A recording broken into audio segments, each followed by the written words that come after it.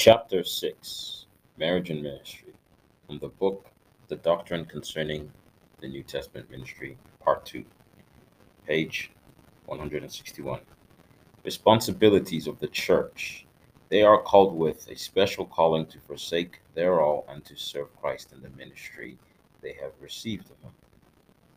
Jesus said, "If any man come to me and hate not his father and mother and wife and children and brethren and sisters, yea, and even his own life also, he cannot be my disciple." Every believer has to accept the spiritual essence of this verse and make sure that his family or relations do not stand in the way of his spiritual growth and ministry. Yet the church, the body of Christ, yet the apostles who are going to be the builders of the church, the body of Christ, and bear the responsibility of shepherding the flock of Christ, had to literally forsake everything and follow Christ. They did not hesitate to obey him. He called them, and they immediately left the ship and their father and followed him. Matthew chapter 4, verses 21 and 22. Peter asked Jesus one day, "Lo, we have left all, and have followed thee."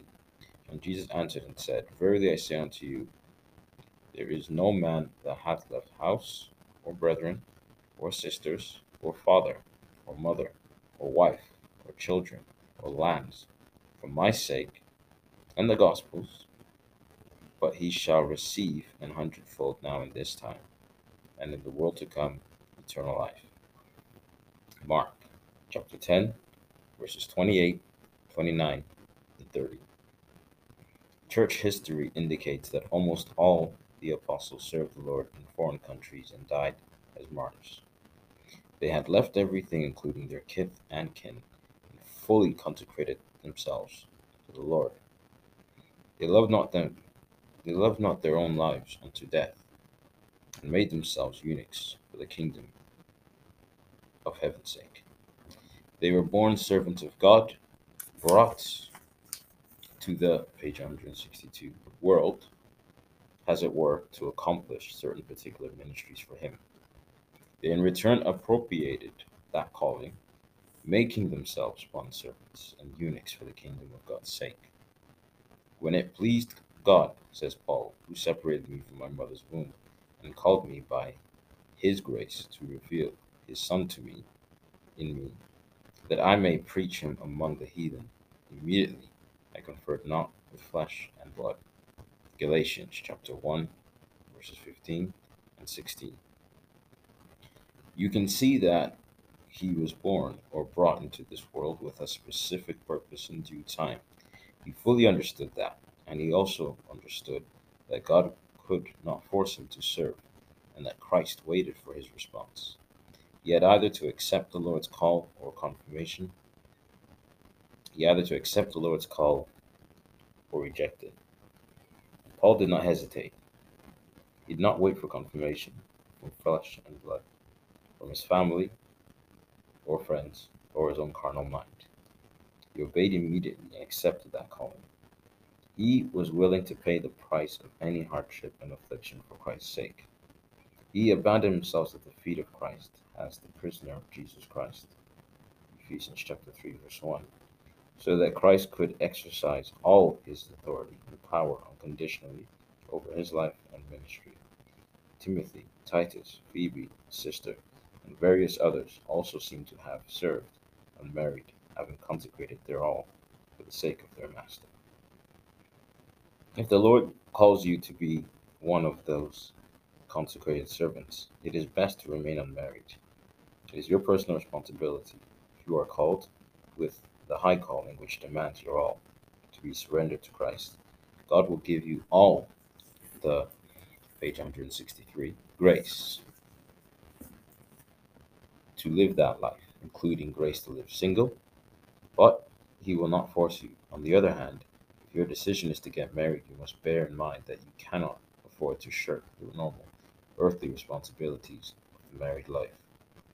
It is evident that the responsibility of a married woman, both as a wife and as a mother, are far greater than that of a man.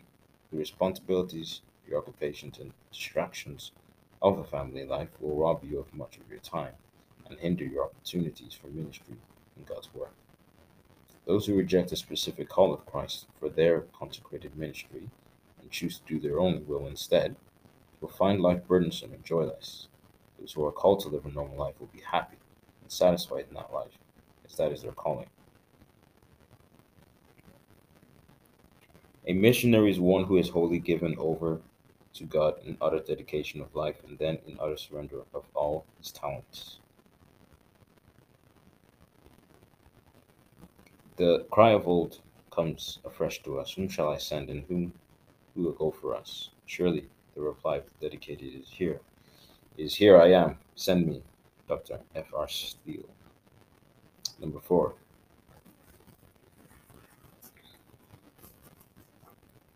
What about the married bishops in the first century with their children shepherding different churches? Do they come under the same group as fully consecrated servants? If they could shepherd the church in a married state, why can't we do the same? Yes, though married, they come under the category of consecrated servants of God. They, 164, page 164, lived a life of entire surrender to God, forsaking everything was no problem to them.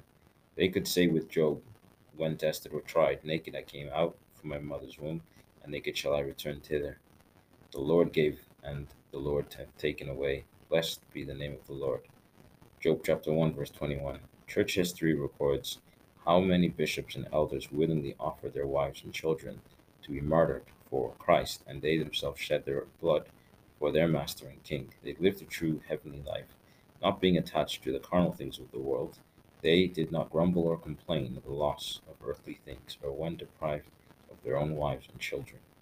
They were found blameless as the steward of God, not self-willed, not soon angry, not given to wine, no striker, fighter, not given to filthy lucre, but a lover of hospitality, a lover of good men, sober, just, holy, temperate, holding fast the faithful word as hath been taught. Titus chapter 1, verses 7 to 9. Their call to the ministry came to them several years after they had got married and reared up children whom they brought up in the fear of God.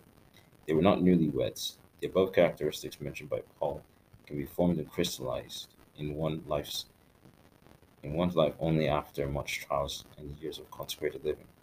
For several years they would have lived as exemplary, faithful believers. They had ruled their own house with gravity and obtained good reports from the churches where they grew spiritually. 1 Timothy chapter 3 verses 4 to 7. Their families being well ruled and fully consecrated offered no resistance, but rather chose. End of recording. Amen.